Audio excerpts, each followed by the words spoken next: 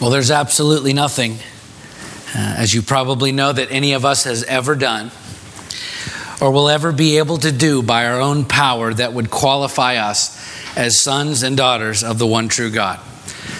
That qualification comes from Jesus Christ alone. In fact, we must completely submit ourselves and our own sense of self-worth to Him by offering up to Him all that we have and everything that we are, so that He becomes our entire identity. That's why Paul said, I will boast all the more gladly of my weaknesses. Why would anyone ever boast about their weaknesses? Really? What a strange thing to say. Who would ever boast about their inabilities, their lack of understanding, their shortcomings? That is completely nonsensical to our basic human nature. But Paul goes on to explain why he boasts in his weaknesses. He says, I boast in my weaknesses so that the power of Christ may rest upon me. 2 Corinthians 12:9. For people who haven't had a revelation of who Christ is in their lives yet, that statement makes no sense. Makes no sense whatsoever, and yet it is the way of the gospel. The less of our will, the more His is realized in our lives.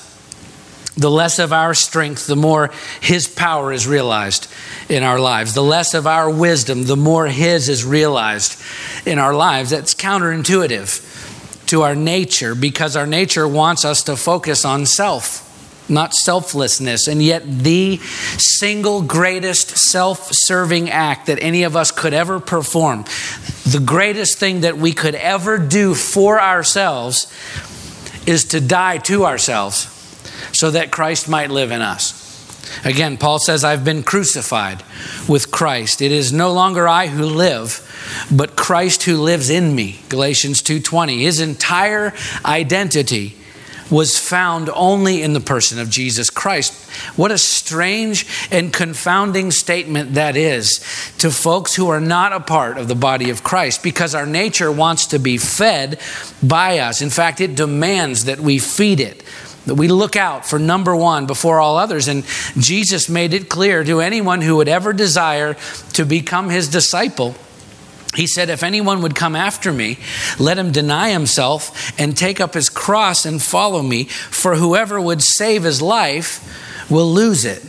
Luke 9:23 and 24. Okay, and so for all of us who follow Christ, we know all that, don't we? I mean, we understand the concept, at least, of dying to self and allowing Christ to rule in and over our lives. I think conceptually, we probably don't struggle with that too much as Christians, because most of us have probably heard that from the time we were first introduced to Jesus Christ. And yet, if there is one area of Christian discipleship that followers of Christ struggle with more than any other, I believe that it is this area of dying to self. And again, it's not primarily because we don't understand it intellectually. I think most of us understand it quite well. It's actually the doing part that we have such a hard time with, because it flies directly in the face of every natural inclination towards self that churns inside every human being from the moment that we're born. In Galatians 5:17, Paul says the desires of the flesh are against the Spirit, and the desires of the Spirit are against the flesh. For these are opposed to each other to keep you from doing the things that you want to do. You see, our natural desire is to feed the flesh, to satisfy ourselves. But the Spirit of Christ within us opposes the flesh in deference to that which is even better, which is fellowship with Christ by the way of the Holy Spirit. But because it's so much easier and far more natural for us to gratify ourselves, we struggle. Boy, do we struggle to die to ourselves, to get out of the way and let Christ rule in our hearts and in our minds and in our bodies. And so I just wanted to cover all of that right off the bat this morning as we continue our sermon series, working our way through the book of Daniel in a message entitled Grace for the Humble, because we're going to see King Nebuchadnezzar in the last 10 verses of chapter 4 live through the fulfillment of a prophetic dream that he'd had a year earlier that warned him that if he didn't change the way that he was living, his life was going to be deeply affected in a bad way. And given the fact that he'd already had prophetic dreams in the past, And the fact that he trusted his friend Daniel's interpretations, and the fact that at the end of the interpretation, Daniel explains to the king that all of the doom and gloom from the dream could potentially be avoided if he'd just make some changes in his life and repent of his sin. I think there's a tendency for us reading this over 2.5 millennia later, of course, to get a little judgmental toward Nebuchadnezzar, who has this dream in plenty of time, a full year before it is fulfilled, to respond to the extraordinary opportunity that he's been given by God to repent and change his ways and quite possibly stay the coming judgment that is headed his way. And yet here we are, believers, followers of Christ with thousands of years of recorded history at our disposal, God's prophetic word to us readily available, literally at our fingertips, and yet very often we act no different than the king did then.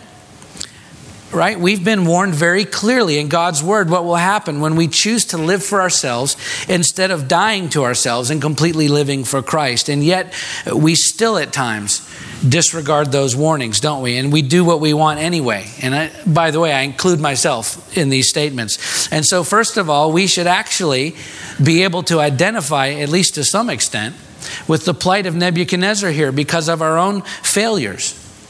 But far more than that, and this is really the point that should be driven home for us today from this story, is the remarkable grace of God that is given to the humble, regardless of our past deeds or our past loyalties or our past decisions. Because when we're humbled before God, he floods us with mercy and grace, no matter how far we have been from him. And furthermore, although his love for us may well be unconditional, the fulfillment of his promises for our lives is anything but unconditional. In fact, it is very much conditional. John 3:16 says, "For God so loved the world that he gave his only son, that whoever believes in him should not perish but have eternal life." You see, there's a condition attached to the promise of eternal life. We must believe. 1 Peter 3:7 says, "Husbands, live with your wives in an understanding way, showing honor to the woman as the weaker vessel, since they are heirs of you and of the grace of life, so that your prayers may not be hindered." So if we want God to pay any heed to our prayers, men, we must honor our wives.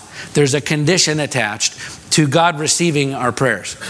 Matthew 6:14, Jesus said, "If you forgive others their trespasses, your heavenly Father will also forgive you."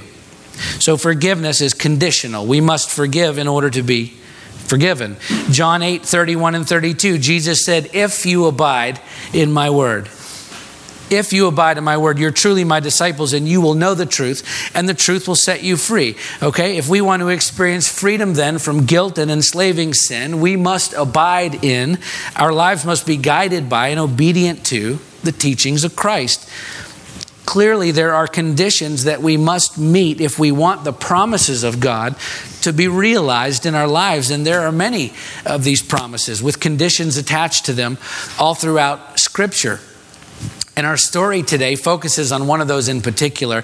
And I happen to think that the condition attached to this promise is one that a lot of Christians struggle with more than any other, which is humility before God, dying to ourselves, as we've been talking about. And the particular promise that is attached to humility for Nebuchadnezzar, as we'll see, and for us today, because God's word never changes, is summed up in Peter's statement in 1 Peter 5:5. He says, "Clothe yourselves, all of you, with humility toward one another, for God opposes the proud, but he gives grace to the humble."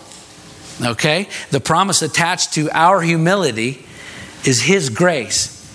So if we want our lives to be characterized by the grace of God, we must humble ourselves before him or be humbled by him.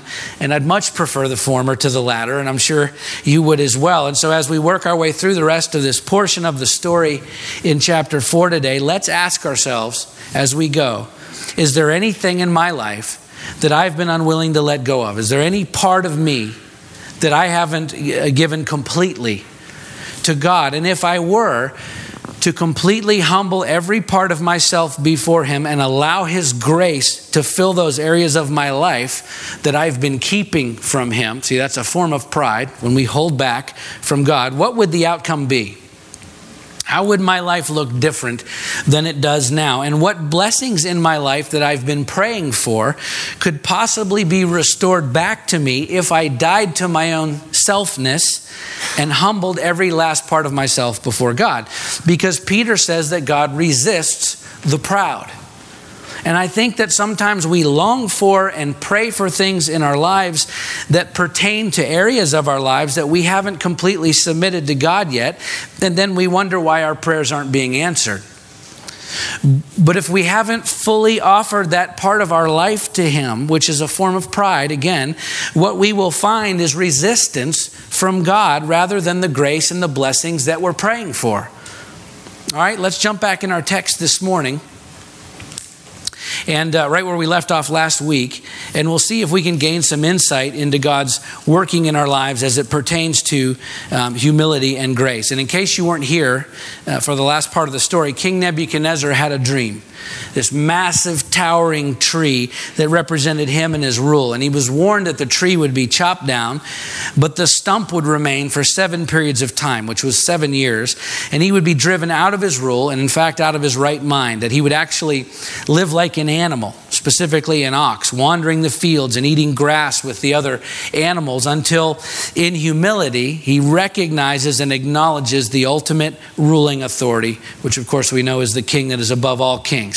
And then just at the end of the interpretation of the dream, Daniel offers the king an option to repent, to change the way that he's been living and treating others in order to possibly avoid this terrible judgment against him. And yet the king makes no changes at all. And instead of dying to himself in his pride, he tries to make himself like God. And as you'll see, the terrible dream is then fulfilled. Let's read it, verses 28 through 30. All this came upon King Nebuchadnezzar at the end of 12 months. He was walking on the roof of his royal palace of Babylon, and the king answered and said, "Is not this great Babylon, which I have built by my mighty power as a royal residence and for the glory of my majesty?" There's a whole lot of me in that statement, isn't there?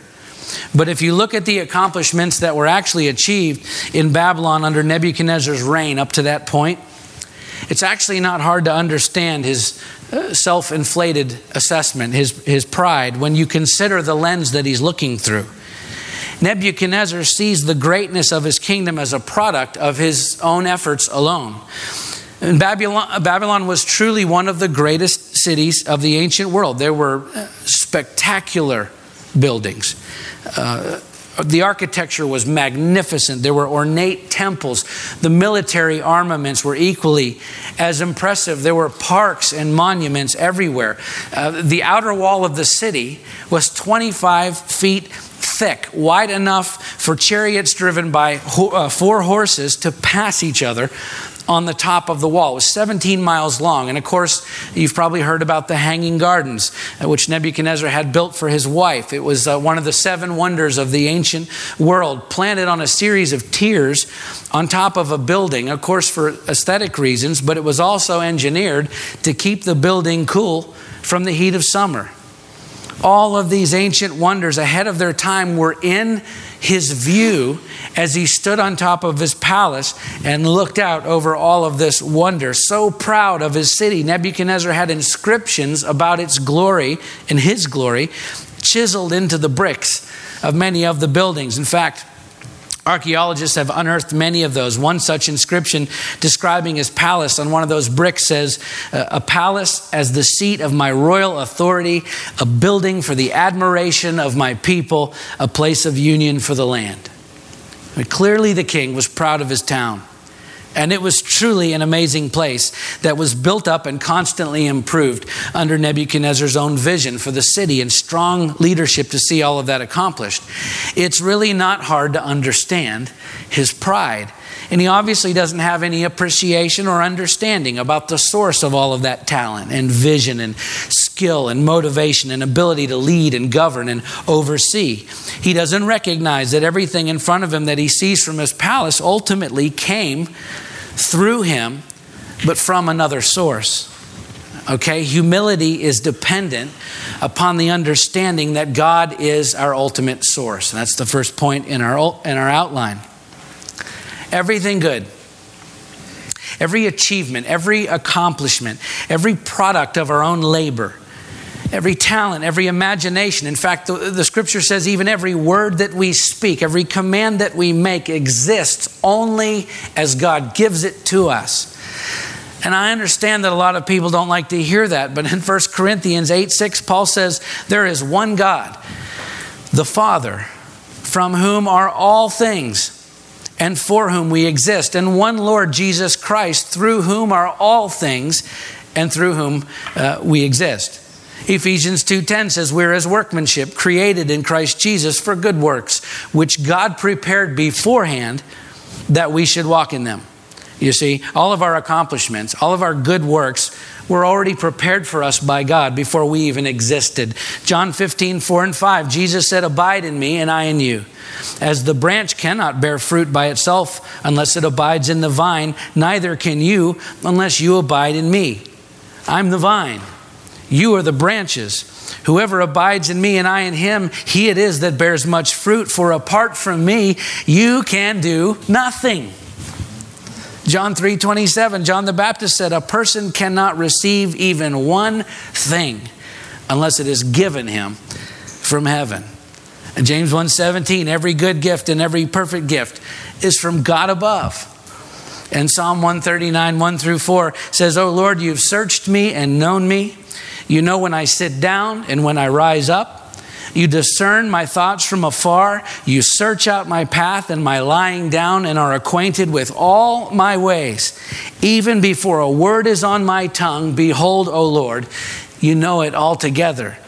I've memorized this passage and I pray it every morning when I first walk out the door, just to remind myself who God is in my life.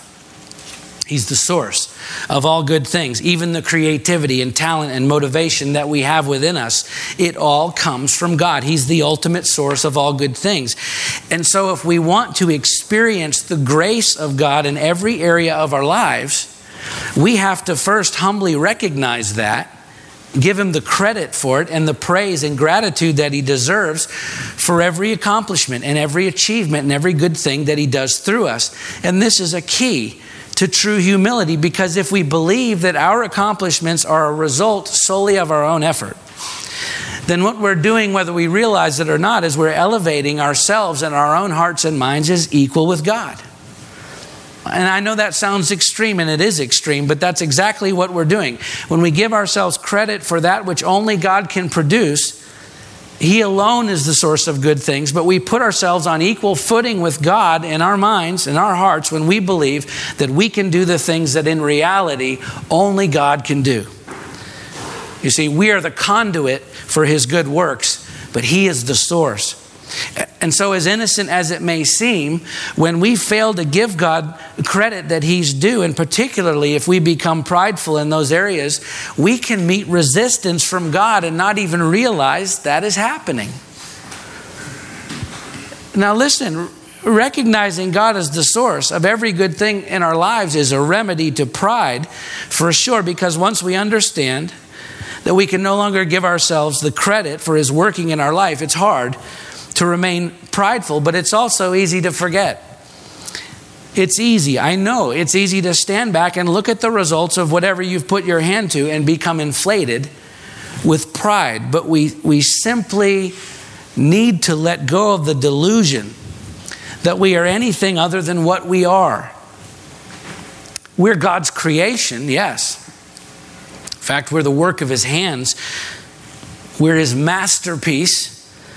I'm not talking about devaluing ourselves or who we are. We're God's chosen people. We're a royal priesthood, according to Peter. We're more than conquerors, according to Paul. And we know that Jesus Christ died for us. It doesn't get much more important than that, right? Much more special than that. So it isn't a matter of value, because we obviously mean everything to God. It's a matter of who we boast in.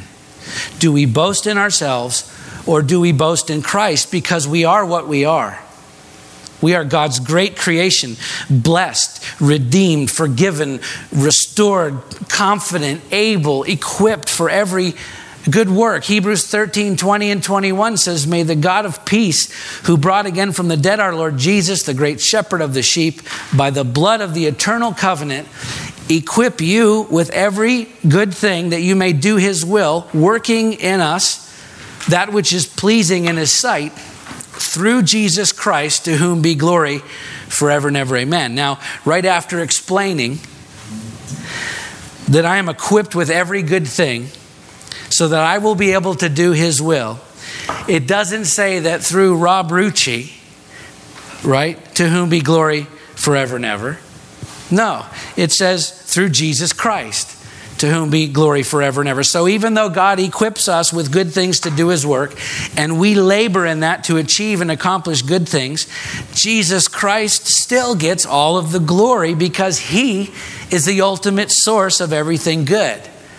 And recognizing that in everything that we do will help us to remain humble before him and others, which this is the point. It removes the barriers of resistance from God. And then our lives are flooded with grace and blessing. You see how important it is that we get this if we want the grace of God to characterize our lives. Let's continue in our story now, and we'll see as the king is on the palace roof a year after his prophetic dream that predicted his downfall if he didn't change the way he was living. And this is just as he's finishing up his little speech about how great and wonderful he is. Verses 31 through 33. While the words were still in the king's mouth, there fell a voice from heaven. O King Nebuchadnezzar, to you it is spoken, the kingdom has departed from you. And you shall be driven from among men, and your dwelling shall be with the beasts of the field.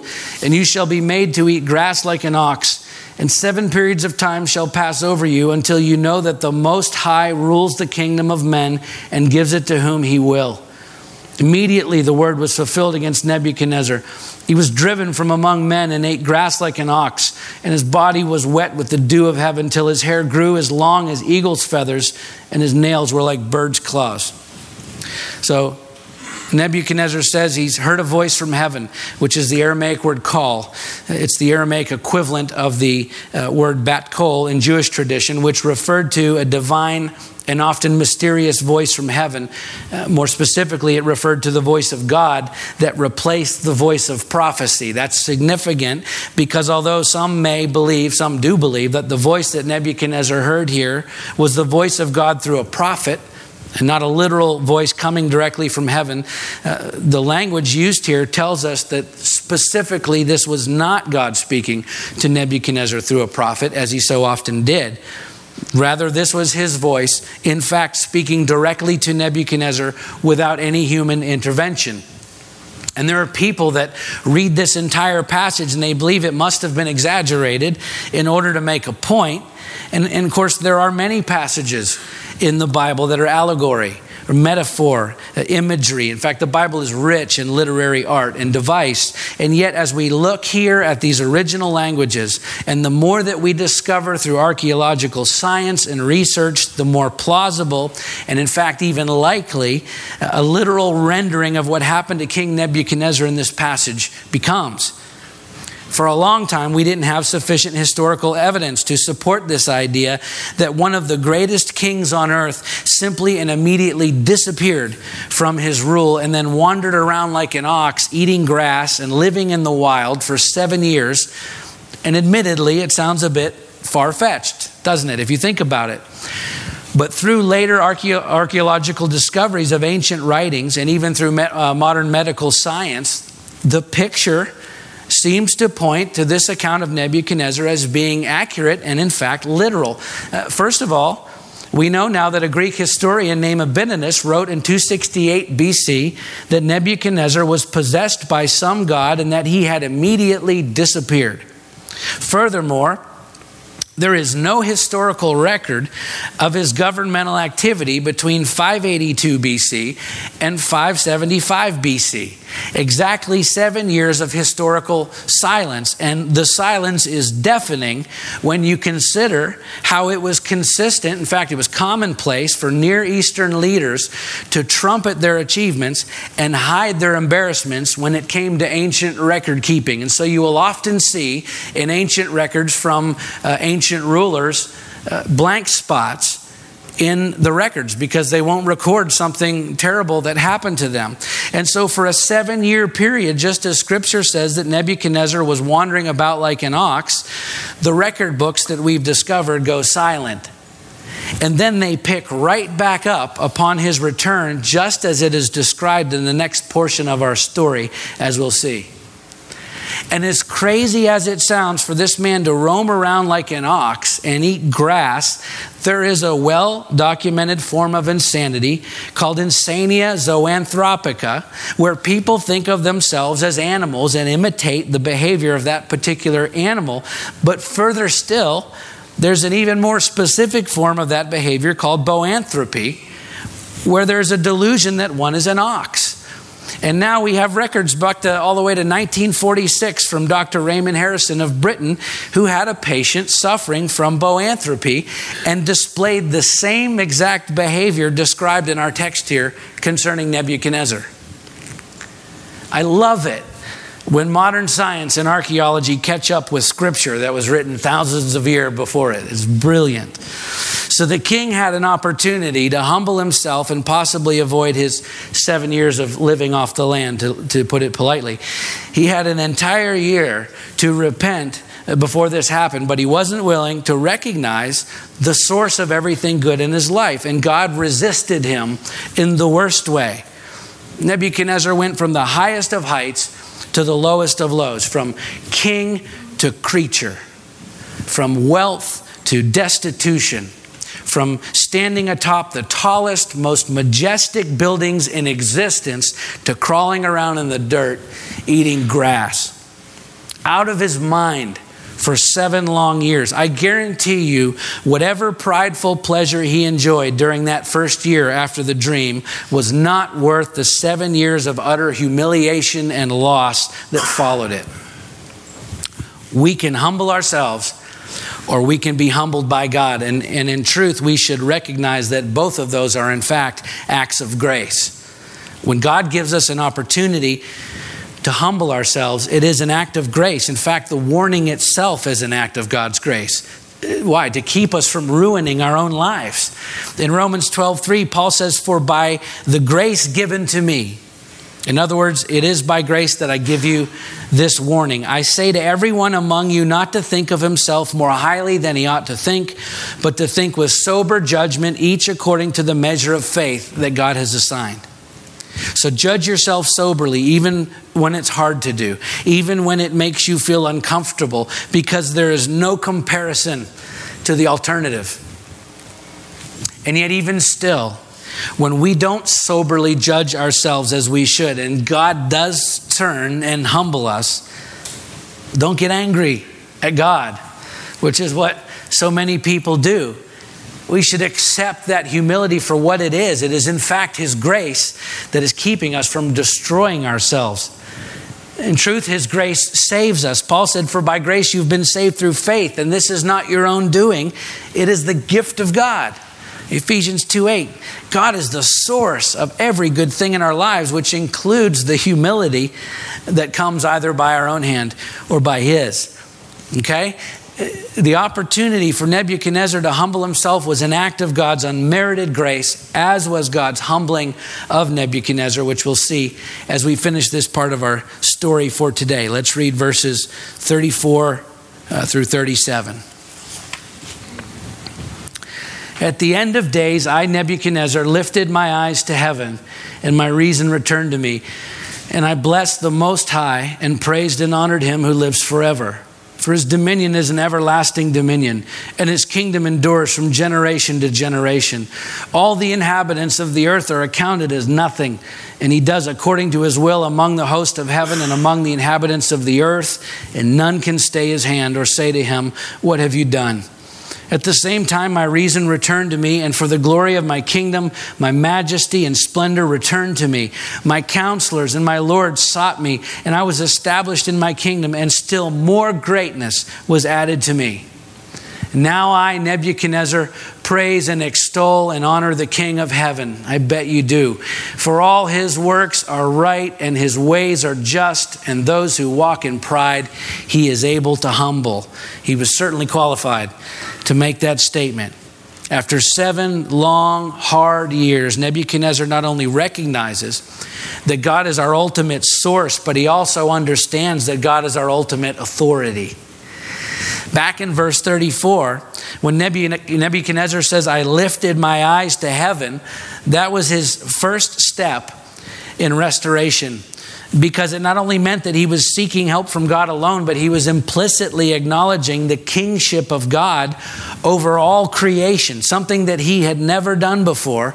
And you'll see later, later in the same verse, he refers to God as the Most High, right? Well, back in verse 32, when the voice from heaven came, it said, you shall be driven from among men. Your dwelling shall be with the beasts of the field. You'll be made to eat grass like an ox, and 7 periods of time will pass over you until you know that the Most High rules the kingdom of men and gives it to whom he will. And here he is acknowledging the true kingship of the Most High. This was his first great act of humility toward God. And the result of it was it opened the floodgates of God's grace in Nebuchadnezzar's life. You see, we owe everything that we have and all that we are to God. And it's not only important that we understand that, have some intellectual assent to that. It's equally important that we acknowledge and express that in our lives and how we live and how we speak and how we act in our relationships and everything that we do. I love in the first article of the Small Catechism, Martin Luther wrote these words. I believe that God has created me and all that exists, that he has given and still preserves to me body and soul, eyes, ears, and all my limbs, my reason and all my senses, and also clothing and shoes, food and drink, house and home, wife and child, land, cattle, and all my property, that he provides me richly and daily with all the necessaries of life, protects me from all danger, and preserves and guards me against all evil. And all this out of pure paternal divine goodness and mercy, without any merit or worthiness of mine, for all which I am in duty bound to thank, praise, serve, and obey him. This is most certainly true. You see, God is our ultimate source, and he's our ultimate authority. And so as Christians, we really must divorce ourselves from the idea that we are in any way self-made. And Paul reminds us that you are not your own. He says you're bought with a price. So why do we hold on so tightly to areas of our lives out of fear of losing something that never belonged to us in the first place? We don't even belong to ourselves. We're his. Our stuff is his. Our families are his. Our accomplishments are his. And our dreams and our aspirations and all of our effort and everything that we produce, it all belongs to God. Why? Because he's the source of it all, and he stands in authority over it all. It's so critical for us to get these 2 points of truth ingrained into the DNA of our faith, because they're foundational building blocks to a life that is lived humbly before God. And once we get it in us, once we really begin to live with the understanding that he is our source, truly, and that he is our ultimate authority, first of all, it takes the pressure off of us to have to try and be something that we're not. It's one of the reasons that so many people struggle with depression. And there are all sorts of causes of depression, and I understand that. But one of the reasons that people struggle with depression is because they see themselves as hopelessly unable to lift themselves out of their circumstances or shortcomings, even though they continually try. And yet the very thought that we would ever be able to do that is the very definition of pride. Because it is something that only God can do. And of course he does that often through efforts on our part. So it's not as if we sit around and do nothing, but he is the source. He is the authority. He calls the shots. And any thought that we have outside of that is pure pride, which is one of the reasons why so many people who struggle with pride also struggle with depression. because we give ourselves far too much credit for what we think we can control, when actually He's in control of it all. And sometimes people go so far down that road, they actually end their life, in this world anyway. But look, death is simply a beginning to the rest of eternity. We can't even control that. We actually have no authority in these matters whatsoever. It is God alone who ultimately determines life and death, because those two are eternal matters that we cannot control. It's so recognizing Him as our source and our authority takes pressure off of us completely. It also gives us perspective, a humble perspective that can bring great clarity and peace in the midst of life's most difficult storms. We have got to learn to let go of the things we cling to. And I'm telling you guys, I'm talking to myself. So if any of you gets anything out of this, that's great. But just give me a moment with myself, because I'm getting a lot out of it. We have to let go of the things that we cannot control. We cling so tightly to fears and uncertainties and future question marks that we have no control over. We have to allow God to be who He is in our lives. He's the source of every good thing, and He's in authority, sovereign over all of it. Let it go.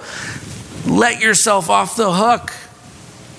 Rob, let the pressure go. You can't control it. Give yourself some perspective. Look, I tell myself this all the time. It's so true. And yet, in spite of all that, there is a greater, even greater result, if you can believe it. You let go of all the pressure. You gain all this perspective. But there's something even greater when we humbly recognize God as our ultimate source and authority. And it is this. When we do that, His grace abounds in us. When we lift our eyes to heaven and we recognize Him for who He truly is, He floods our lives with grace and blessing. In verse 36, right after he looked to God as his source and authority, Nebuchadnezzar said, "My reason returned to me, and for the glory of my kingdom, my majesty and splendor returned to me.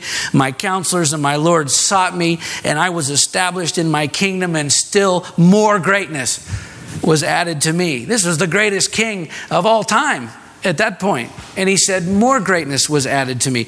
What amazing grace afforded to a man who had experienced the greatest pride and yet the very deepest humility. There's a lot that we can learn from the king of Babylon as we survey the landscape of our own lives. What parts are we hanging on to? What fears? What triumphs? What accomplishments do we cling to? What failures? What insecurities? What doubts are we clinging to? Because to continue to do so is nothing more than pride. Believing that we can somehow provide the solution or stand in authority over circumstances that only a sovereign God can control. Why don't we instead let go of everything that we cling to? By the way, things that may be causing resistance between us and God because they are a form of pride. Why don't we die to ourselves instead and follow after the one who is the ultimate example of humility? The one who, being in the form of God, took no advantage of his equality with God, but emptied himself and became obedient to the point of death, even death on a cross. You see, it is then that he will flood us with grace. Amazing grace that brings salvation and healing and restoration and even greater blessings than we've ever experienced before in life. And it all begins when we look to heaven and we humbly recognize the one who is the Most High, our ultimate source and authority over all things. Let's pray.